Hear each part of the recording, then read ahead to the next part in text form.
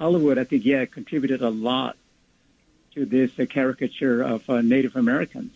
But generally, our stories have been mistold. And so most Americans are really uninformed as to what happened to the indigenous peoples that were on this land. Because what is at stake is their lands, the lands of that Americans are now living on. The whole status of genocide being committed upon the native peoples by the Europeans, and the subsequent takeover of lands of the people that were here. I think Americans really generally don't want to hear that, don't like to talk about it, because it, again, I believe, it threatens their economy, threatens the land holdings, the lands that they're living in. But really, indigenous peoples are living in occupied America. Let's start with the history of the Pueblo people. Are you coming to New York, or is this totally by Zoom and all that kind of? I am coming to New York. You know, every year, the United Nations hosts a permanent forum on indigenous issues, and that's upcoming in the next 2 weeks. So I will be there. But we are having a webinar on colonization, land decolonization. That's next Wednesday. When you think of Pueblos, you think of the houses with no door. You go through the roof door. Yeah, let me describe indigenous people's presence here in southwestern United States, particularly New Mexico. The Spanish were here almost 100 years earlier before the English settlers. And I think it was in 1540 that Coronado, in search of gold, came up from Mexico, now Mexico, into this territory where we're living today. And he saw villages that were like almost, I suppose, modern-style condominiums, long rows of buildings, all interconnected. They were maybe 2, 3, and 4 stories tall, but they were all homes of indigenous peoples here. And the people were farming. They had an agricultural lifestyle. And so when the Spaniards saw these communities, they equated it to their homes in Spain. And hence, they gave the names of these communities Pueblos. So Pueblos is a foreign word. It's a Spanish word. Every place where they came to and where they began to enforce their lifestyles, they named those Pueblos after their Spanish saints. For example, Pueblo de Sandia, that's right next to Albuquerque. Northern Pueblos, Pueblo de San Ildefonso, Pueblo de Santo Domingo, Pueblo de Santa Ana. All those are Spanish names that the Spaniards imposed upon these villages. Fortunately, Acoma retained its original name. Ago is the name for Pueblo, Ago. Spanish documents I've seen spell it A-C-O, Ago, or maybe A-C-K-U-M-E, something like that. Ago signifies a place prepared for our people. And we've been living on this mesa top for over 1,000 years. But when the Spanish first entered New Mexico, historians like to say that there were probably 90 surviving indigenous communities, the so-called Pueblos by Spaniards. And now today there are 20 left. Most of them, again, live along where there's a river, the Rio Grande, and Acoma Pueblo lives to the west. It's interesting to note that when the Spanish conquistador, his name is Don Juan Oñate, came upon the place that's known as El Paso in between New Mexico and Texas. He proclaimed the land for the king and crown of Spain, and all the possessions that were in this territory were to be for the king and crown of Spain, and all the people were to be considered as vassals of Spain. So along the way, he comes up the corridor of the Rio Grande and encounters indigenous villages. He came to Acoma in 1598. I just was looking at the document today. It's called the Treaty in Obedience of the Vassalage of Acoma Pueblo. Spanish were good escribers, escribanos. They were good writers, almost like journals that they were, as if they were proceeding through the land. So this is one document that exists, Obedience and Vassalage of Acoma. This was is it in October Spanish? Petuuche, can I ask you that, Petuuche Gilbert? Oh, in Spanish. Of course, it's been translated. At the time, was it in the Acoma language? No, of course not. It was all, but Spanish, you'd like to elaborate. They said that there was in order to gather this obedience from Acomas to become servants and vassals of Spain, they in this document, they say, there was an interpreter. Also, the leaders, all assembled on top of this mesa. They all said, listening to us, and we proclaimed that, we were under the rule of God and that we were going to bring the Catholic faith to them. And so supposedly in the document, they said it was translated and that the Acomas willingly acquiesced to this subservience to Spain. So he goes on to say, they accepted our rule over them, and they were going to just comply with all of the requests of the king and crown. Well, this is October of 1598. A couple months later, the Spaniards came back to Acoma, demanded food, probably materials, maybe even women. But anyway, there was a battle, and Acomas killed 13 Spanish soldiers. In revenge, Don Juan Oñate came back with cannons and soldiers and ascended the mesa top and destroyed the Acoma village. As a result, survivors were held as captives and taken to Santo Domingo and put on trial for causing this battle and killing the Spanish soldiers. As punishment, our surviving men, over 20, had one foot cut off. The women and children were enslaved for 20 years, and the village burned and destroyed in 1599, January. So that's what happened at this great war on top of Acoma. Of course, we're still there today. It was occupied very quickly, even though we like to say that we are the oldest continuously inhabited community in North America. Many Acomas did not know that this great battle had occurred. We're surviving Spanish conquest still today. The other Pueblos were also treated much brutally as Acoma. Villages were burned and destroyed. And so during 1580 Pueblo revolt, the Spaniards were driven out of Santa Fe. Some people like to describe it as the first successful, or maybe the only successful American revolution. And the Spanish were driven out of New Mexico. There was a famous leader of that. Well, the Pueblos, supposedly a plan was developed by a man from one of the northern Pueblos that his name is Pope. So Pope gathered some young runners, and they tied knots, a week's day of knots, on a rope. And they were taken to the villages and Pueblos throughout this area here. Supposedly on the last day when each knot was supposed to be removed, untied every day. When the last knot was untied, then that was the day of the Pueblo revolt. So great idea. They were driven out.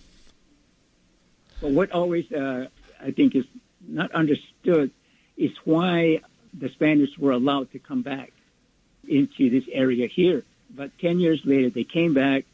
Perhaps there was much more stronger military presence. They were allowed to remain. And some of the stories go that the indigenous peoples here felt sorry for these people because they came with their women and children and felt that they could live peacefully side by side. Eventually, what has resulted, the Spanish took over and dominated the indigenous peoples here. And really, so the essence of colonialism really begins, the presence of settler colonialism in this area begins then, at the invasion of the Spaniards in this area here after they were driven out during the Pueblo Revolt.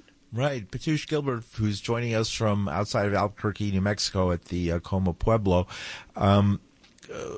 Now, recently, there was a story out of maybe a year ago or so, right after the events that happened with George Floyd in Minneapolis. There was a confrontation over, I believe, a statue of this Oñate, the Spanish general who massacred people and destroyed villages, and that led to a conflict. There was a conflict between different groups of New Mexican people who have different narratives of that area, and somebody got shot or something at one point, wounded. It was an attempt to tear down the statue.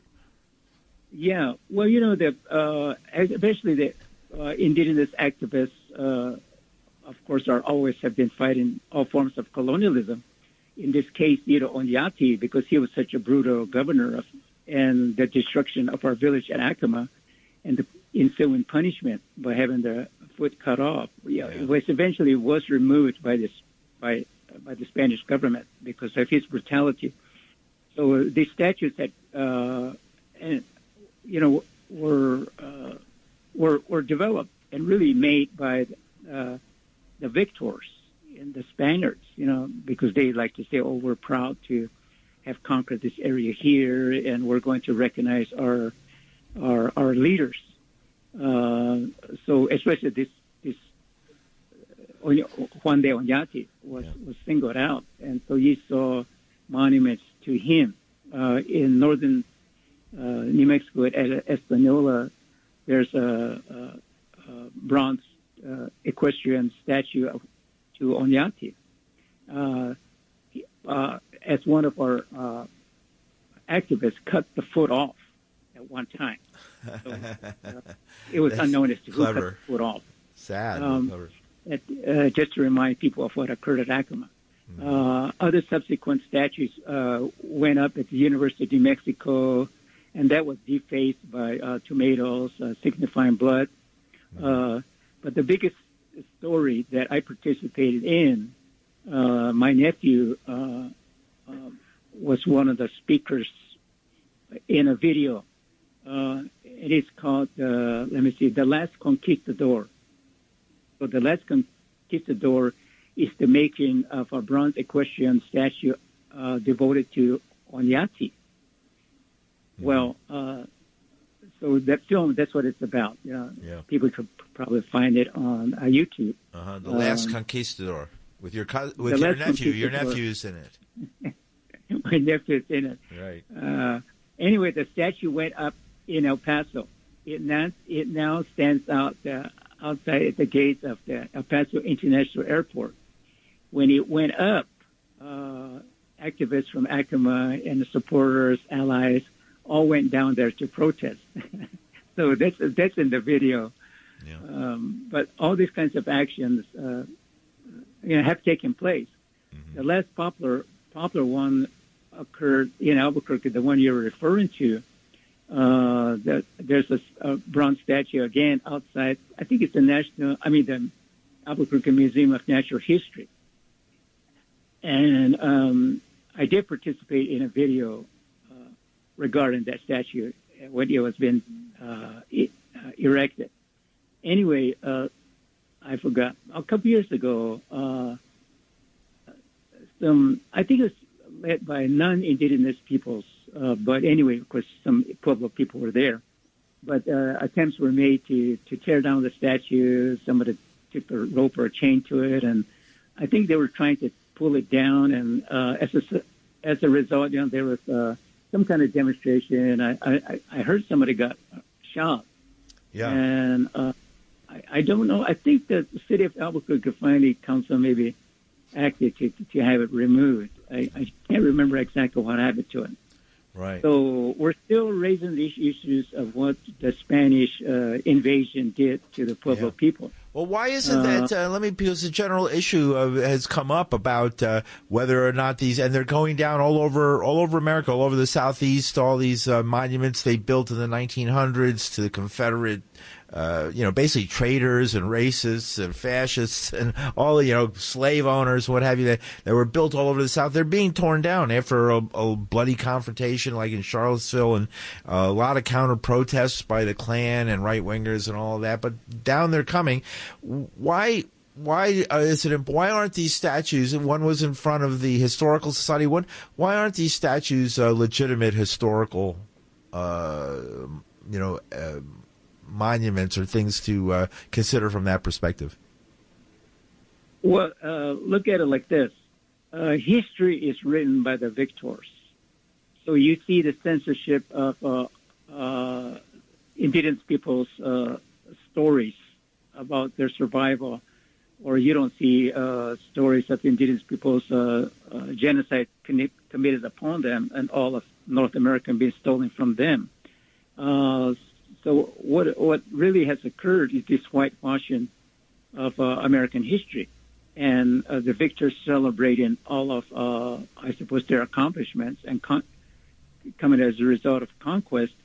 So you see many of the names of places, whether it be rivers or mountains, or all the victors' names. Right here in front of Acoma is Mount Taylor, devoted to named for Zachary Taylor, one of the U.S. presidents. And, of course, Acomas have their own name for it. So you see the victors putting up monuments to themselves. Yeah. And they're celebrating, I suppose, their accomplishments and their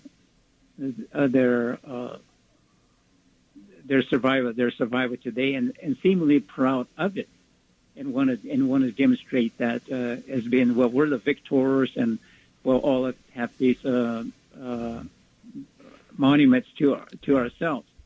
There was another monument that went up outside of at the University of New Mexico about this encounter of peoples coming together here in the Southwest, and perhaps even to the Americas. Well, it was one of the Hauser artists just depicted that on a bronze metal artwork, almost 1 story tall, equally as long, but along the top of his artwork, he put concertina wire across it, because again, the invasion of indigenous people's land, mm-hmm. and the concertina wire meant, well, we had to try and oppose invasion. Yep. Well, the University of New Mexico disliked that and sued to have it removed, and the artist actually had to remove it because he didn't propose that in his original design. Oh. So you've always got this kind of confrontation against colonialism. Consider like Leonard Peltier. Yeah. Another artist has put together life-size, maybe larger than life-size sculpture of Leonard Peltier, and it was housed at one time outside American University in Washington, D.C., but there were so many protests, and some by the FBI because of the killing of an FBI agent, supposedly, by Leonard Peltier, that they were, Rigo 23 was told to remove it. So he removed it. It's now housed in Los Angeles. So you've got actions and instances today in indigenous people's opposition to what has happened to them, and the failure of the United States to account for their actions of destroying indigenous people's lands and just totally changing their lifestyles. Right. Petuuche Gilbert of the Acoma Pueblo. I was hoping maybe some folks would want to call in and have some questions. We're connected by the internet. My last time I checked, people should be getting us all over the place. So our number is on-air number is 212-209-2877 for listener calls, 212-209-2877. We're talking about colonialism, especially the colonialism that happened right here in America, in the United States, where the European settlers came and pushed the Native Americans off. The Native Americans, that's the Indians. I come to Indian because Native American to me is like, America was after the Indians came. America is some Italian guy, Amerigo Vespucci. It could have been Vespucci land. If they used his last name, it would be a very different country. So, I mean, then when we say Vespucci, African Vespucci, it's, Italian Vespucci, it's, native Vespucci, we'd be saying, and I don't say that tongue in cheek. Why did they use his first name and not his second name? But that point is, that was hundreds and hundreds and hundreds and thousands of years after a village that you live in, Acoma, 1,000 years old, continuously inhabited for 1,000 years. 212-209-2877. Should white Americans be ashamed of their history? Should European Americans? Well, at least they need to understand it and to know whose land that they're living on, and why indigenous people continue to say, well, we live in our occupied America on our own land. Mm-hmm. And all these ensuing rules and policies of the colonizers exist today. And that's why we remain colonized. It's not neo-colonialism. It's continuation of the initial colonialism. Right. And you're meant to survive under the thumb and rule of the United States in this instance. Okay. Historically, the Indians, were subjugated to obey the rule and law of the United States, and all of the welfare had to come from the U.S. And so they historically they were proclaiming that the President of the United States was the Great White Father in Washington, D.C., who Indians, went How about to, the Great Orange Father? That would make Trump the Great Orange Father. Because he has an orange. Yeah. Right, we got a lot of calls coming in. Let's go to the calls. Petuuche Gilbert, you're on the radio. Welcome to BAI. What's your name and where are you calling from? My name is Paul. I'm from the Bronx. You know me, Paul Gilman. Oh, hey, Paul. Great to hear from you. So, question or comment for Petuuche Gilbert, hailing from Acoma, Pueblo, there in New Mexico? Yeah, I mean, I know I've been to the Jumping Boat property twice. Where's that? Explain that to folks who might not know that. Okay, the Jumping Boat property is where Leonard Peltier, the incident of Oglala, happened. Mm-hmm. That's in the book that I was just talking, Spirit of Crazy Horse, incredible. Right, that's story, all about that. So you've been at, and so this was the land where the infamous shootout happened. That it was so difficult to find somebody. I mean, there were no witnesses, and Leonard Peltier was railroaded in one of the most horrendous, poor excuses for a trial in American history. They just railroaded him without any evidence. I'm in the New York City Leonard Peltier Offense-Defense Committee, and I know the full story. Basically, his cousin, Bob Robbie Dew, and another native, Dino Butler, were actually also arrested for it, tried before Leonard was, and found innocent based on self-defense. Mm-hmm.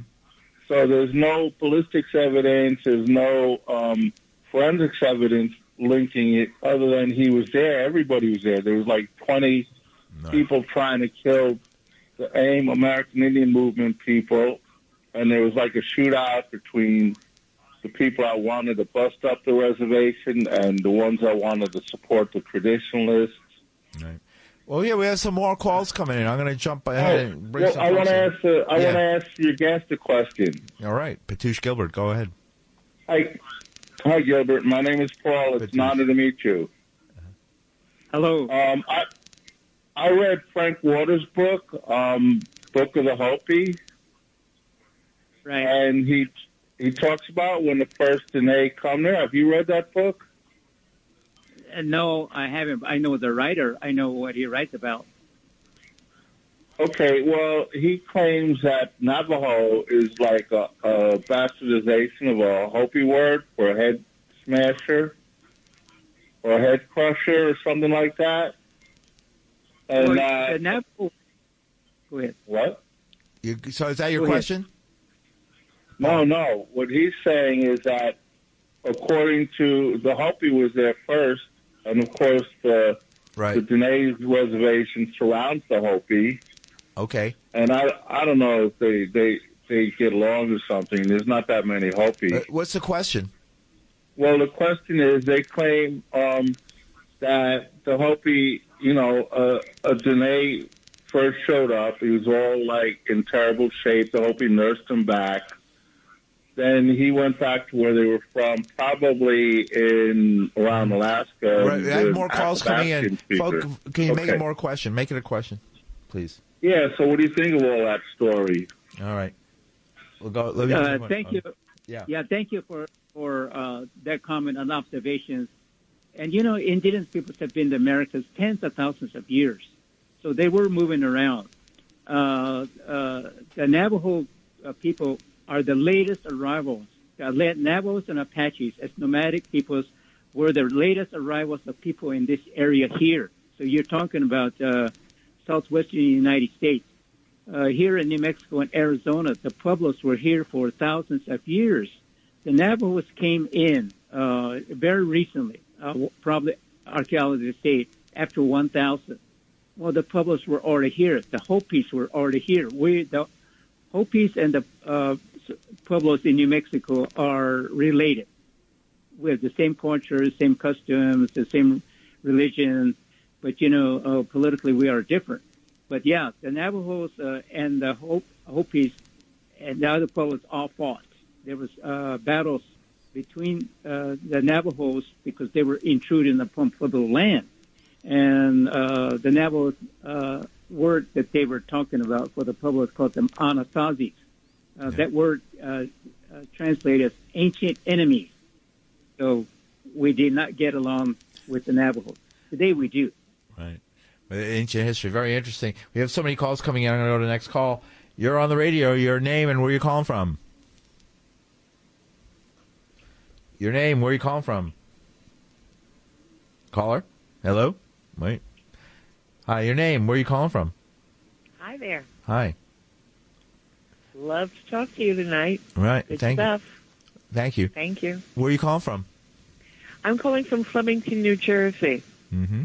My name is Rose. Let me turn the radio down. Yeah, it's a delay, so it'd be very confusing. It's okay. Very confusing. Listen, it's a wonderful show tonight.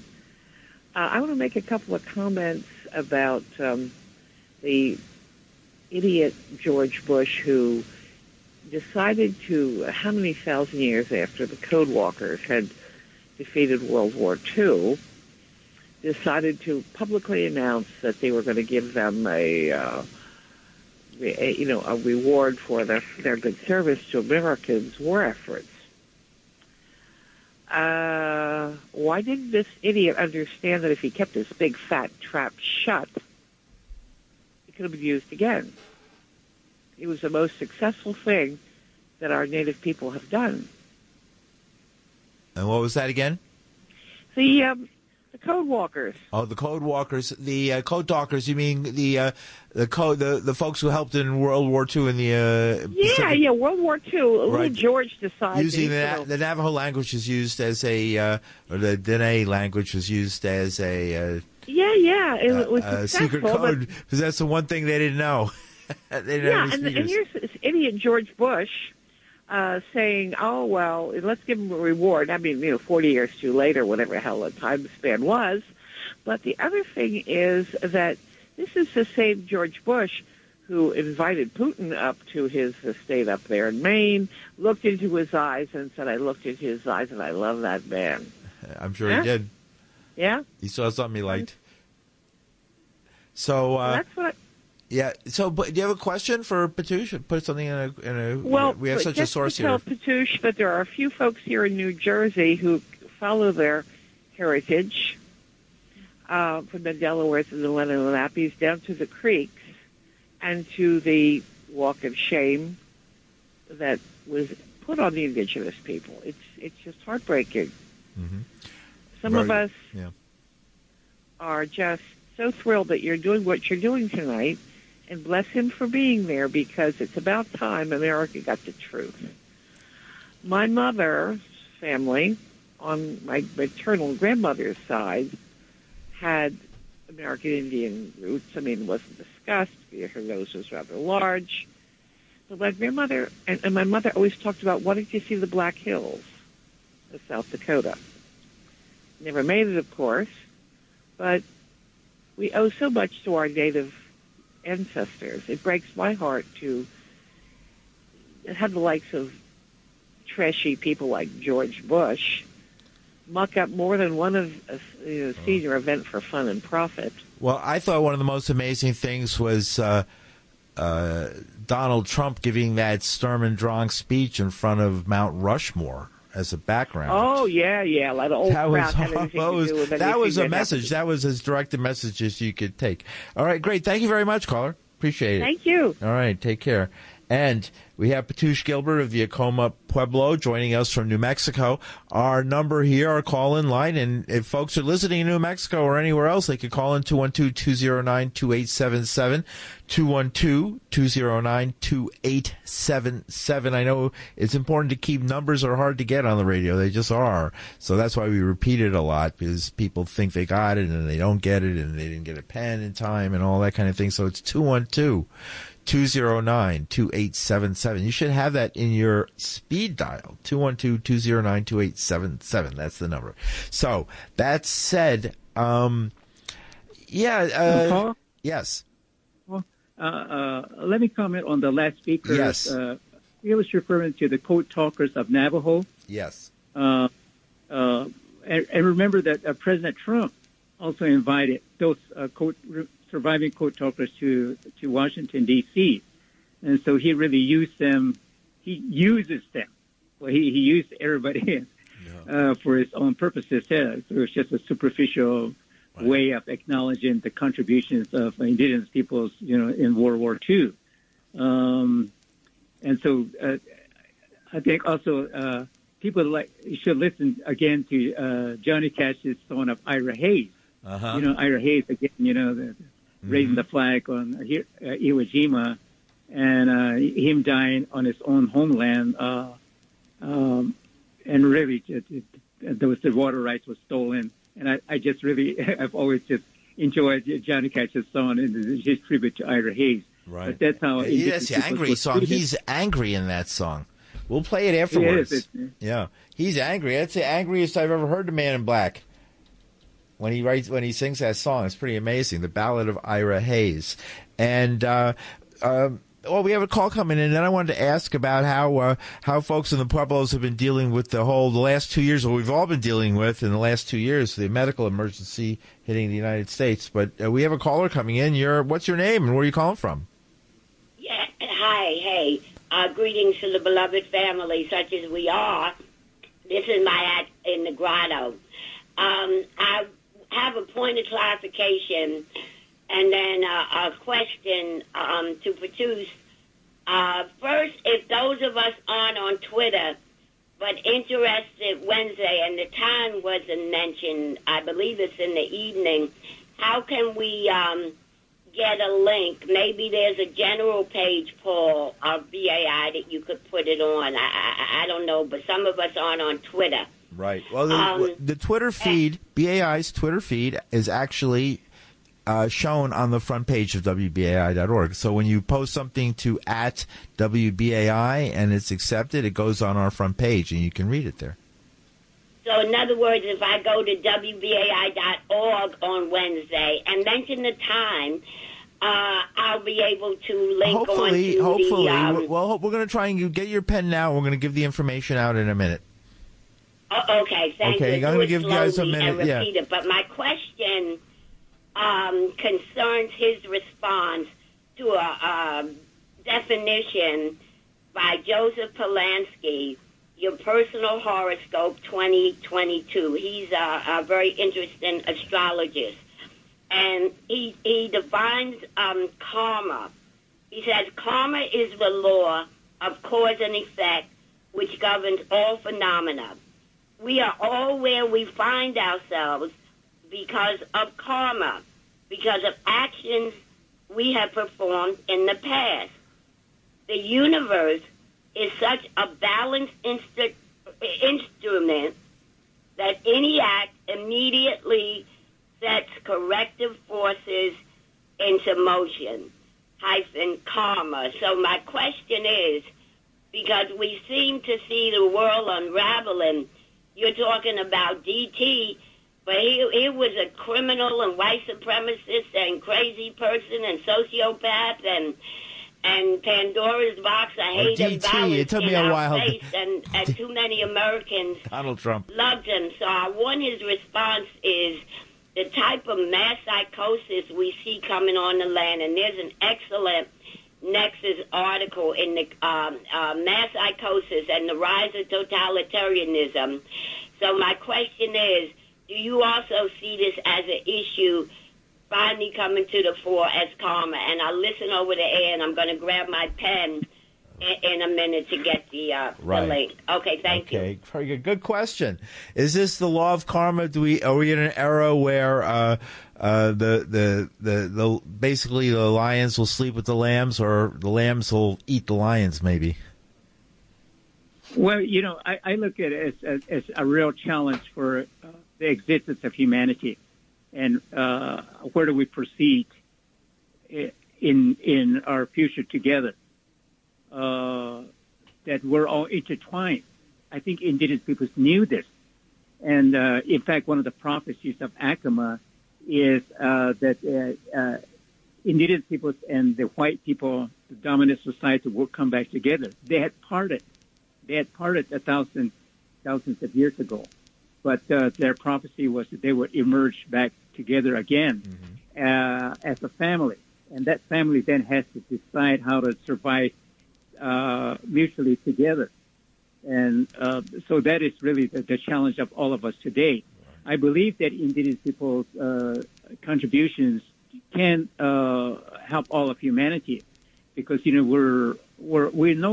realize that we're all interrelated, and that all of our relatives not only include humans, but the plants, the animals, and that our way of life is intertwined. And that's why indigenous would like to use the word Mother Earth, that we are here as humans on this land because of the Great Spirit giving us the land and all of Earth to survive on. So Mother Earth takes care of us. We need to take care of her. We are intertwined together. And that's the contribution, I believe, that the indigenous philosophy, way of life, can do much to garner the existence of all of our humans into the future. But because of so much disrespect for each other, we've never been able to accomplish this co-survival together. And we must, if we're going to continue to survive together. Right. Well, they just tested the Satan missile yesterday, which carries 10 warheads. That's the Russian missile. The United States has plenty of its own, and was just as capable, just as well made, just as dangerous to the universe, to the survival of humanity. And of course, from your part of the country, of the land, has come the uranium, which was stripped from the earth and used to build the atomic arsenal of the United States. Right. I mean, and I'm sure the indigenous people of Russia had to live through the same thing there, too. Well, in New Mexico, the development of the atomic bomb was held here. And to this day, Sandia National Laboratory, Los Alamos National Laboratory, continue to research the development of so-called smart nuclear bombs. And this is terrible. We should be all anti-nuclear. But unfortunately, money talks. So the state of New Mexico is addicted to nuclear monies, all because, it goes into so-called jobs and revenues, et cetera, et cetera. Right, and they're going to rebuild the nuclear system here. We're getting a call coming in. You're on the radio. What's your name and what's your question? Where are you calling from? Hey, it's Russ up in White Plains. A point of clarification, Paul. Women's voting rights was carried forth by suffragists, not by suffragettes. Okay, suffragettes is a pejorative term. What I'd like to ask your guest, Petuuche, since Rose was so obsessed with George W. Bush, she called him an idiot, trashy, she should change her diet. She's obviously irritated or get more sleep. But the question I want to ask Petuuche is that, number one, are there more indigenous people in the United States now than there were in the 1700s? In other words, is the population actually grown? And number two, Petuuche, should indigenous people be grateful for the contributions that Europeans made in science and technology to people who were in a prehistoric, barbarous state, a state of nature? Thanks, Petuuche. I'll listen to your answer. All right. That's Russell. He always likes to throw a few intellectual or less than intellectual bombs. You want to take any of those? Yeah, well, both questions. I don't know what, let's say, the 18th century population was, but yeah, we were decimated, and even like Henry Dobbins, et cetera, these experts on populations, perhaps maybe there was at the time of the European entrance into the North America, the United States, perhaps there were about 100 million people. And of course, all those were decimated from disease or some, of course, from genocide. But those all contributed to the death of the indigenous peoples. In the 20th, let's say, current times, I don't know the population. I would say it's less than 5 to 10% of the total population of the United States. So it is increasing. More and more people are identifying themselves as indigenous, some form of indigenous ancestry. It was a pride issue there, where all of a sudden it was proudful, especially after AIM, and I think let's blame Hollywood when they took over the Oscars in 1972 or 1973, and I'll give them credit. That old actor Don Corleone himself, did such a great job, I thought, in making people know about what was happening in Wounded Knee, and that was a big thing. That changed people's attitude towards being being Indian. People wanted to be Indian all of a sudden. Well, and let me answer the gentleman's last question about the state of thinking of indigenous people today with European economics, way of life, this modern style that we're living on today, which enables people to live much more, I suppose, in a state where you can achieve things easier with all the developments that Europeans have brought in. So I think there's this understanding of it and probably some appreciation for it.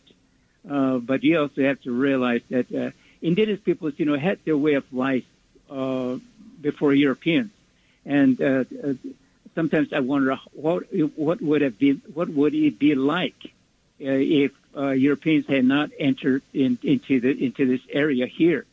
Would we still be just as happy and living peacefully within our culture or religion and et cetera, et cetera? So there's always this kinds of, I suppose, questions that arise. But generally, I think the people do accommodate each other, even as invaders, settler colonialism coming into the Americas, that you accept what they bring. For example, here, a lot of the Pueblos like to say that, the Spaniards brought in the horse. So they like to say, that was a big contribution that the people have relied upon from then on. Although sometimes it's said that, there was some kind of horses already in this area here. Really? But yeah, we accept those contributions. Right, and the horse came from the Spanish. As you said, there was. I didn't know that part of the story, that there already was an indigenous form of horse. But the horses that we're familiar with, the mighty plains warriors riding those incredible ponies, right. Those were left. They were left behind by the Spanish when the Pueblo drove them out. That's my understanding. Yes. Yeah, at least that's what the article I read said. So I found that if it's true, it's an amazingly compelling story when you think about it. So let's tell people about how they can hook up to this event next week. Do you have a website that we could? Well, you can register on Eventbrite. Yeah, Eventbrite. Yes. And there, I can read to you. Yeah. That. What do you call this? Registration letters and numbers. Yeah. Is there an address there that people can go to? Yeah. I think on Eventbrite, maybe if they just write in, the title of our conversation is called Colonization, Land, and Decolonization: Indigenous Perspectives Towards Sovereignty and Self-Determination. So it's next Wednesday, the 27th, your time, 6 o'clock. Eastern time, 6 o'clock. Right. And so if you go to, it's free. It's free. I registered myself for it. If you go to Eventbrite, which is a well-known site, Eventbrite, one word, eventbrite.com or something. And if you go there and then you search for colonization, land, and decolonization, Petuuche Gilbert, how did the last 2 years affect the indigenous people of the Four Corners region, New Mexico, Colorado, Utah, Arizona? What was the impact, and how are people dealing with that? Are people coming out of it? There's still a lot of fear over giving up these mass mandates so fast. Well, I think indigenous communities throughout the world, of course here in New Mexico too, were more severely affected. Like the Navajo Nation, had numerous illnesses. They just don't have water. And like here at Acoma, the population, on-reservation population is probably close to 3,500. We had, I think, maybe about 30 deaths. Hundreds of people got affected. So many people,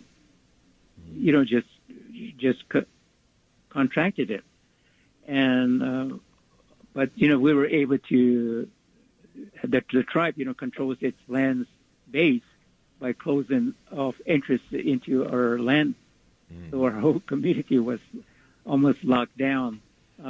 Did you get support? Did the state government, the New Mexican state government, were they hostile or supportive? They were all very helpful. The state of New Mexico, the U.S. government, the hospitals that are provided by the United States government, all provided vaccines. And of course, then provided funding to tribal governments for enabling them to continue operations, because our employees were restricted coming into the offices, and many of our offices were closed down, and they remain closed. Some remain closed today. But we've opened back up. Tourism, Acoma relies a lot on tourism. So to this date, after 2 years, we're still haven't opened back up to our world-famous place. So our people who depended on arts and crafts really suffered. So not only was it economic depression, but the health effect of the Pueblo Indian people. And some of the Pueblos that were living closer to Albuquerque, the big cities, were affected more than Acoma, who lived 60 miles away from Albuquerque. But yeah, our people did suffer. We're coming out of it. We still are avoiding face-to-face meetings, so we're having a lot of virtual meetings.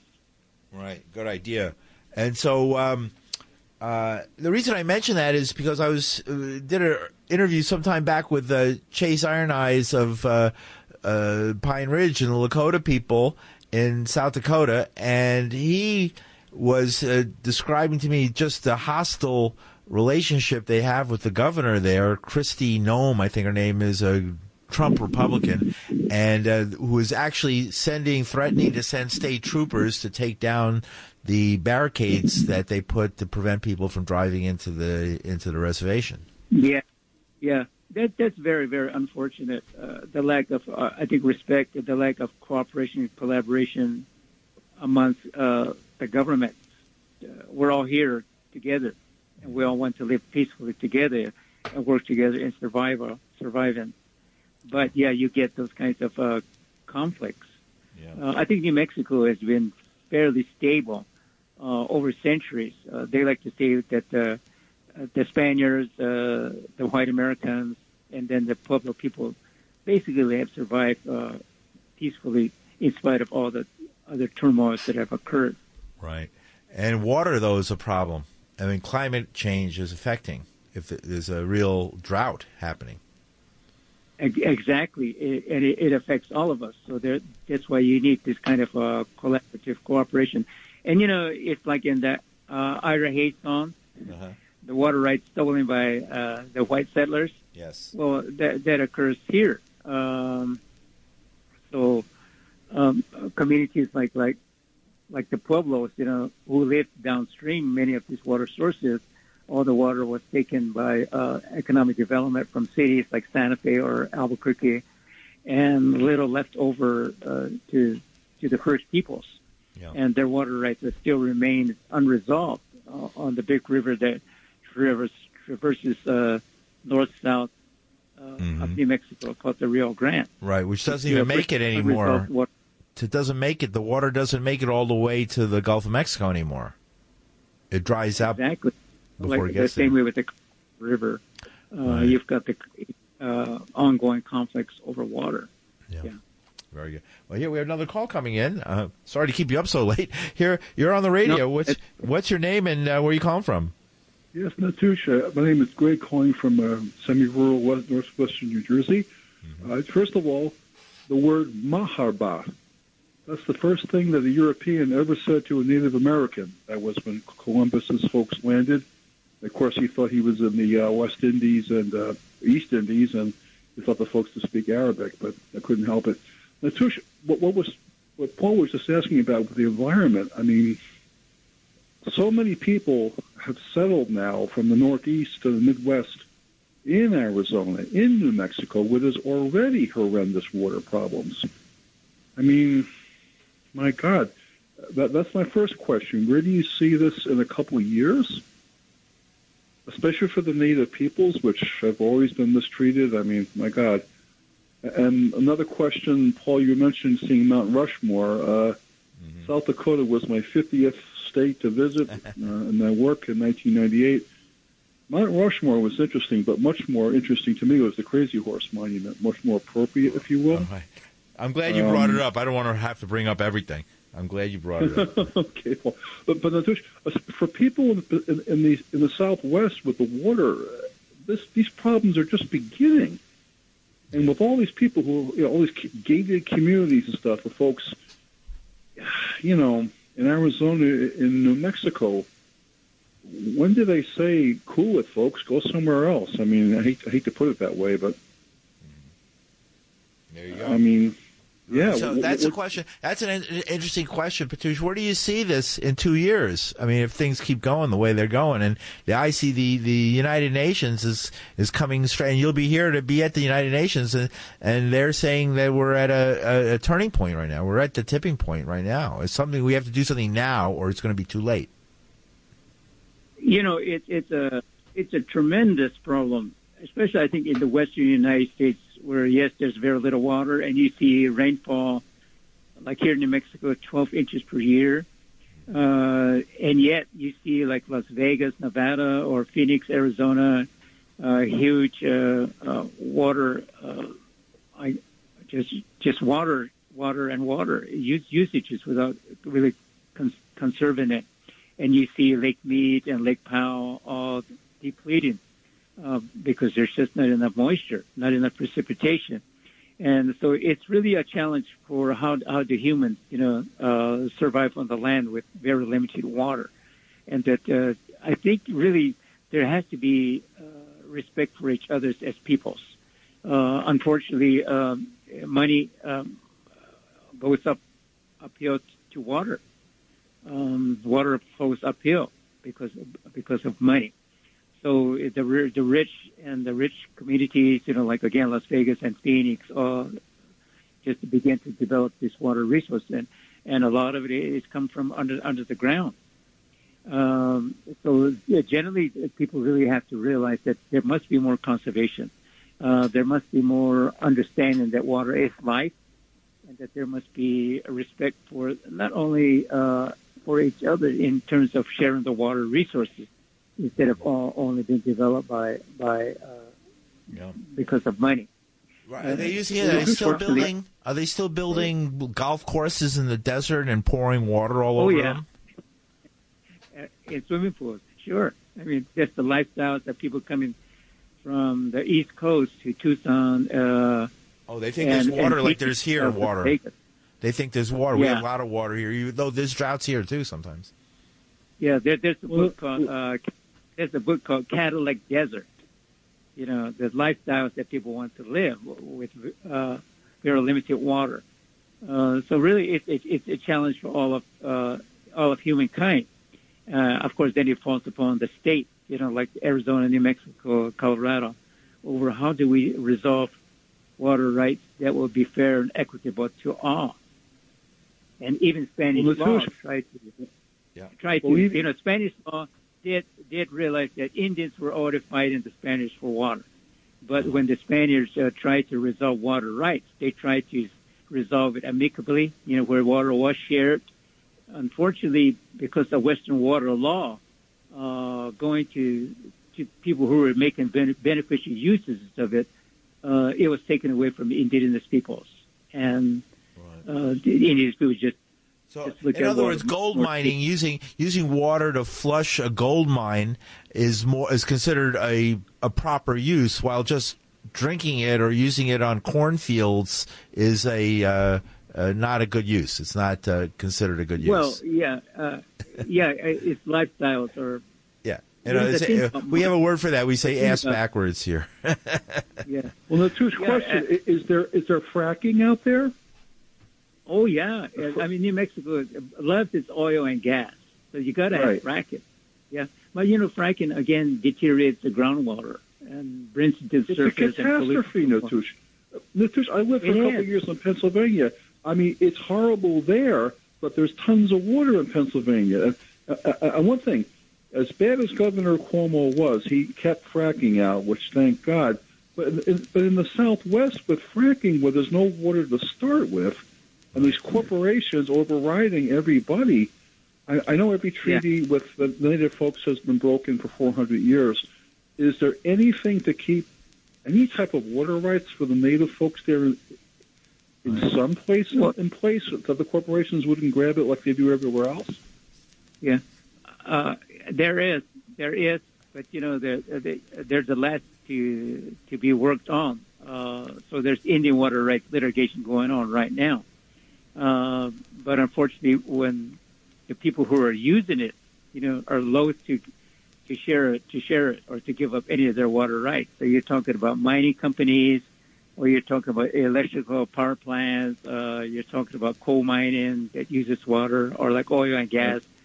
Fracking that you're talking about, big cities. Yes, there's already this competition over water, limited water resources. Let me give you one example. Uranium mines, we live here in New Mexico where there was a lot of production of uranium mines. Well, the uranium is under the ground, and it's surrounded by water. So the mining companies had to, what they call, de-water all of where the uranium was. So they bring it out of the ground, and they just totally dump it on the ground. So water that has collected millions of years, you simply are just removing it and just wasting it on the ground, all through this, in order to mine uranium. Yeah, trillions of gallons of water were wasted in this fashion when uranium mining occurred. Right. And so we can make nuclear bombs, basically thousands and thousands of nuclear bombs.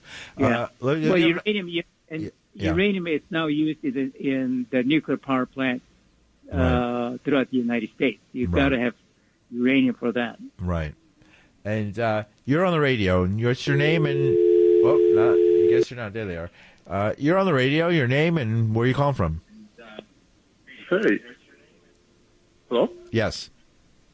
Yeah, Paul. Yes. Who's this? My name is Earl from Montclair. Uh-huh. Paul, why did you let Russell insult the guests like that with this about European civilized, bringing well, what am I going to do? Out of barbarism? What the hell is this clown? He's a doofus. I don't even know why he's on BAI. That guy, that sounded so racist. He's such a clown. He's an anti-intellectual clown. Hey, Russell, stay off the BAI. We don't need you. Hello? Yeah, well, he's not on right now, but he might be listening. Bro, that was. You have a great program tonight. Then you let this anti-intellectual clown, on there say something like that, and he jumps in the air talking about, right? He's bringing. It's still we know that bringing natives out of barbarism. Are you serious? He's a clown, man. Right. Unfortunately, millions of people, in America, unfortunately, believe those kind of stories because that's all they know. We don't allow critical race theory to be taught. In other words, the history of the country as it really happened. That's what we try and do it here on this show. as best we can. And just like any seminar, you have to take the questions. You guys let him say that, and then your guest actually answer the question is, you guys should just ignored him and let's let him go. He's a doofus and a clown anyway. All right. I mean, please. Now, that was so. Do you have a question? Now we have enough on Russell. Do you have a question for Petuuche Gilbert? No, man, it's a great program, and I really respect natives, and as an African person, I respect their struggle and what they've been through. And, thank you, Russell. The good Lord, speaking of karma, the good Lord sees everything. Right. But I couldn't believe it. I couldn't believe the guy called up and made such an absurd statement like that, and you guys just continued like it was nothing. Well, anyway. You don't rise anybody to you give them energy by making too big of a deal. No, man, I couldn't believe that. I was like, look, and he's a clown anyway. He thinks he's some kind of intellectual. He's just a doofus. Russell, you're a doofus. Okay. All right, enough. We got it. He made his point. Well, go ahead. Let me also respond. Yes. I think we understand a genocide and the theft of all of American land by the Europeans. But the challenge, again, that we're having to live together. And, when I give my talks, I always advocate, how do we live in a manner of peaceful coexistence, knowing true well what happened to indigenous peoples, or knowing true well what happened at Acoma Pueblo in the destruction of the village, and my people enslaved, and my people having their foot cut off and treated as prisoners of war. And yet we're surviving today, and so that is our challenge. How do we live together in spite of what has happened to indigenous peoples? Right. And that's why our talk is again, how do we survive colonialism? And my talk is called Surviving Columbus and Colonialism. Right, and what happened, and what do you think? What is the? How could things? Is there a way of getting sort of reparations? How do we get reparations? How do we move things forward? And is this like an ongoing struggle that's just going to go on forever, or do you see a time or a day when the weak can finally they say the rich man can get through the eye of a needle easier than to get into heaven, right? Something along those lines. I mean, is there a way that the humble will win out in this? I don't want to be cynical. I like to believe that humankind can develop into better people. And I don't know if America can be exceptional in that way. I mean, you talk about American exceptionalism. That's the challenge. Can there be really liberty and justice for all, as the framers of the Constitution made, when it's really the foundation of America is built on an immoral foundation? And if they will not admit to genocide and the theft of the land, then I don't see that things are ever going to get better. But as I talked about again, how do we survive colonialism? So we learn, the white man's ways, and the battle still goes on. The war is still on, but now it's more like an intellectual way of confronting the colonizers, and that is really, I think, that the scholarship and of young indigenous activists is needed in order to frame these arguments over the genocide of indigenous peoples and bringing that to the front in American history. Unfortunately, again, because what Americans are saying in critical race theory and the notions that you don't want to teach that. So all the history books of Americans, are censored, and you don't ever tell the truth of what happened to indigenous peoples. And this is why the movements of the blacks have a lot to contribute in their struggles in how do you bring to the forefront what happened to the indigenous peoples of the Americas. And it's not only the United States, but North and Central and South America that are on this predicament. How to survive under colonial rule, and how do you overcome it without having to go through full-fledged independence and war, of which we probably can't win. at least not in a physical struggle. But I believe that humans can change and humans can coexist peacefully. But it's just an extreme challenge of battling this white supremacist way of thinking, or that American might is right after 500 years, or of Columbus invasion. Right. Well, we have some more calls coming in. If you want to give it a shot, 2 more. Sure. Well, okay, great. You're on the radio. Welcome, WBAI, New York. Your name and where you're calling from. This is Matt from. I can't hear you. I'm afraid your phone isn't working. Hello? We lost him. Problem with his phone. You're on the radio. Welcome. Your name and where you calling from? It's Doofus Clown. Too bad you didn't keep... Don't get into it one-on-one. I don't want to get into it. I want to say Petuuche took the questions in the spirit it was given. Yeah. There was an exchange going on between all of us, okay? That's what's going on. Thank you. Mm-hmm. And I appreciate that. It's a contribution both ways. And living in a state of nature is not a bad thing, okay? Maybe Gilbert can listen and not make insults, because once you start calling people names, you've lost the argument already. Oh, that's the other guy called. All right. But thank you, Petuuche, for understanding where I was coming from. And one thing, Petuuche, we've been taught in the U.S. education system about genocide. I understand there is genocide. I admit there's genocide. It is being taught, and it's been taught for 40 years. Thanks a lot, Petuuche. All right. Good. Thank you. Very good. See, it's interesting. We're having an interesting conversation here. And you're on the radio. Your name and where you're calling from? This is Matt from New York. Mm-hmm. Question or comment? Hello? Yeah. Matt, how you doing? Speak a little more clearly into your phone. Don't be so muffled. Like, hold it out maybe a little half-inch from the speaker and talk. Go ahead. Okay. How's this? Good. Better. Okay. I just wanted to mention, I just finished working on a premium from Mimi Rosenberg. It's called Indigenous People's History, Indigenous People's True History in America. Okay. It's a whole bunch of documentaries. Right. One of them, for instance, is 100 Years.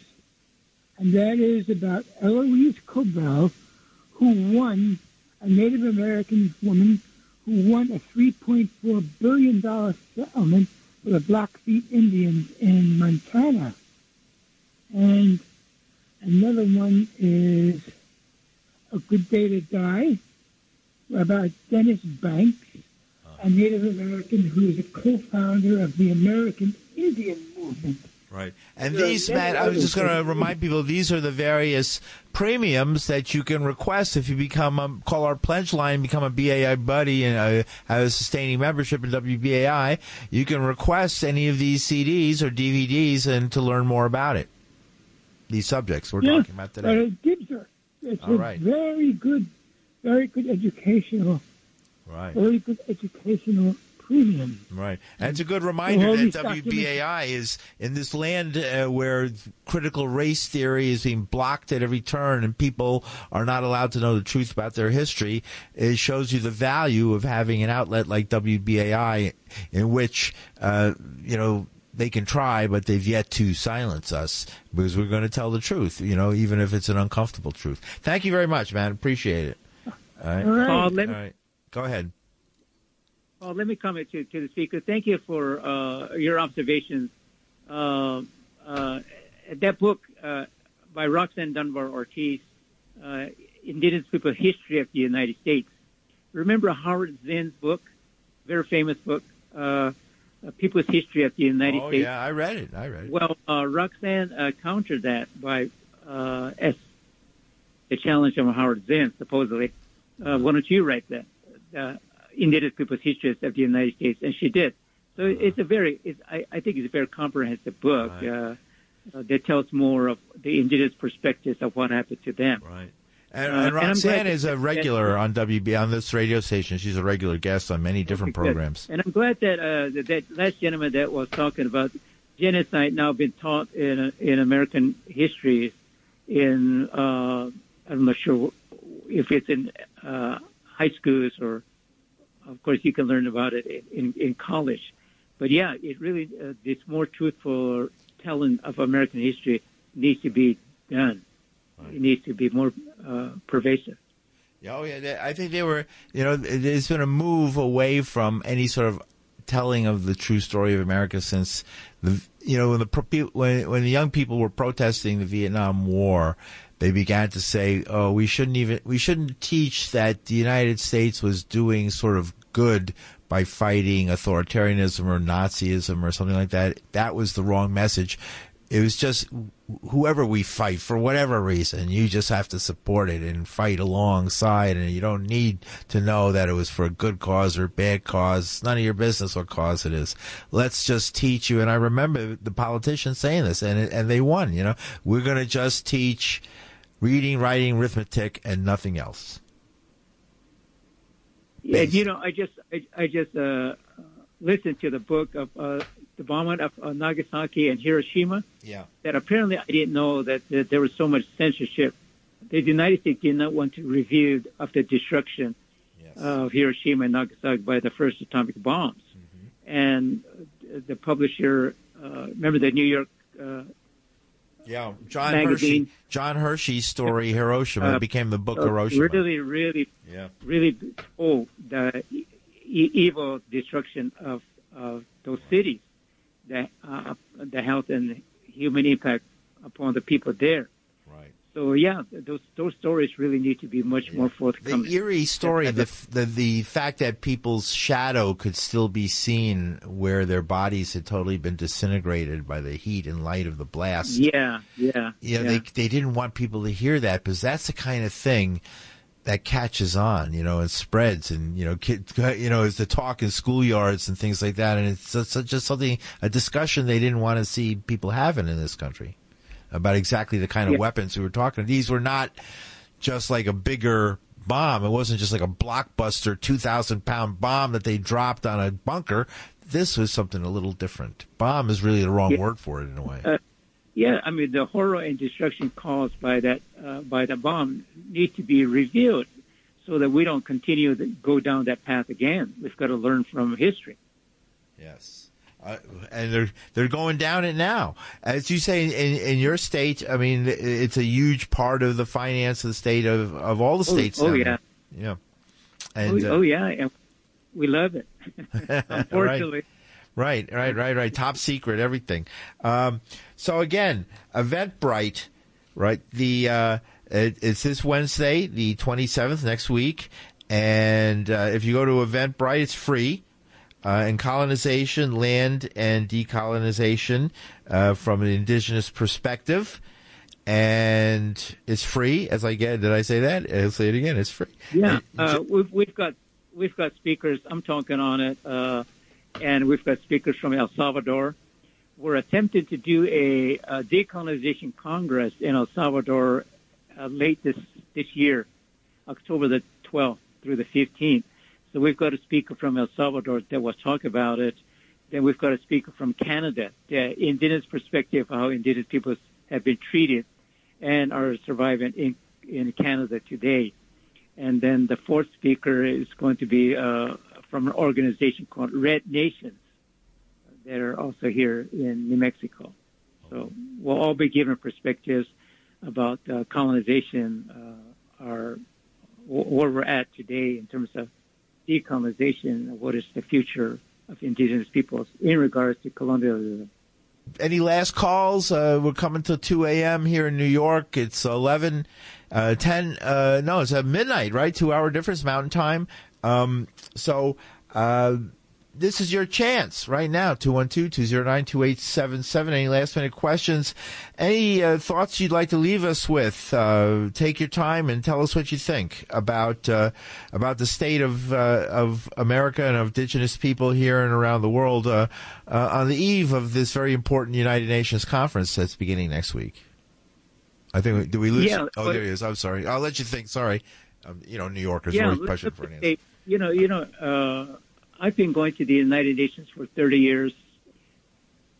Indigenous peoples first entered the grounds of the United Nations in Geneva, Switzerland in 1977.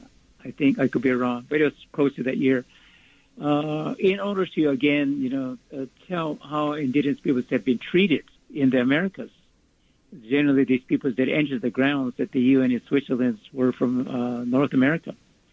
But, we still go back to the United Nations today because we are not recognized as peoples. Under the rubric of international law and policy, only peoples of nation states have the right of self-determination. Indigenous peoples are not peoples in the plural. So our challenge is, again, as I've been talking, is how do we gain respect in the international level that we are nations of indigenous peoples, that we have our lands, our peoples, our cultures, our ways, and that we must survive together in a respectful way as indigenous nations, as nation to nation, not as governments to government, but as nations to nations. And that's, I think, the reasons that we attempt to get into the great halls of the United Nations. The only people missing at the Great Hall in New York are the red men of the Western Hemisphere. Mm-hmm. So that's our quest to be engaged as nations of indigenous peoples. Mm-hmm. And with this terrible war going on right now, and we're talking about nuclear weapons, and this isn't like any, like the wars Vietnam or even in the Middle East or in Central America. This is a scary one, and it's bringing the two big nuclear powers into direct confrontation, which we haven't seen, in my lifetime for a long time. Your thoughts about the prospects of peace in the world and in context of what might be happening in Europe right now, which is interesting, well, right? Coming full circle. There's so much disrespect for human life. As I was saying, the indigenous perspectives, we're all related. That's why indigenous people like to say, all my relatives. Hello, all my relatives, humans and non-humans. We've got to really understand that. And the invasion of foreign invasion by peoples on one other's lands is always wrong. So it was wrong of the European invasion coming over here and committing genocide and the theft of land. That kind of invasion is wrong. And so what's happened with Russia and Ukraine is wrong. And it's terrible that so much destruction occurs and people suffer. So we really have to learn that we've got to appreciate all of life. We've got to appreciate that there are other people that exist, that we need to respect who they are in spite of the way that they are. So we've got to learn that. And hopefully that in the event of humankind that we appreciate each other. And that I think spirituality of indigenous people always has meant in that way, that our prayers are intended for all of the great spirit's creation, which all of the universe and all of the planets and life, including the nations and all the people living upon it, live in respect with each other, and that it's maintained and continue to do so into the future. All right. Thanks a lot. Petuuche Gilbert joining us from the Acoma Pueblo outside of Albuquerque, New Mexico. He's coming to New York next week for the UN special session on indigenous peoples, and also to participate on the 27th in this conference that you can find at Eventbrite. It's going to be 6 p.m. on the 27th. Colonization, land, and decolonization from the indigenous perspective. Thanks a lot for joining us. Appreciate it. Sure. Have a good evening. Good talk with you. Yeah, very good. We'll do this again sometime soon. You bet. All right. Take care. All right. Have a safe trip. All right. And we're listening to WBAI New York. It's almost 5 minutes after 2 in the morning. And a very interesting hour. We're going to listen now to some interesting music.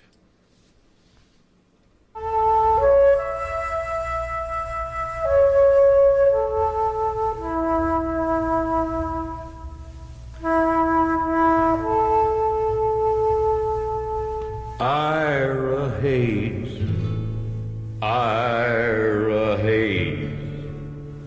call Call him drunken Ira Hayes, he won't answer anymore. Not the whiskey drinking Indian, nor the Marine that went to war.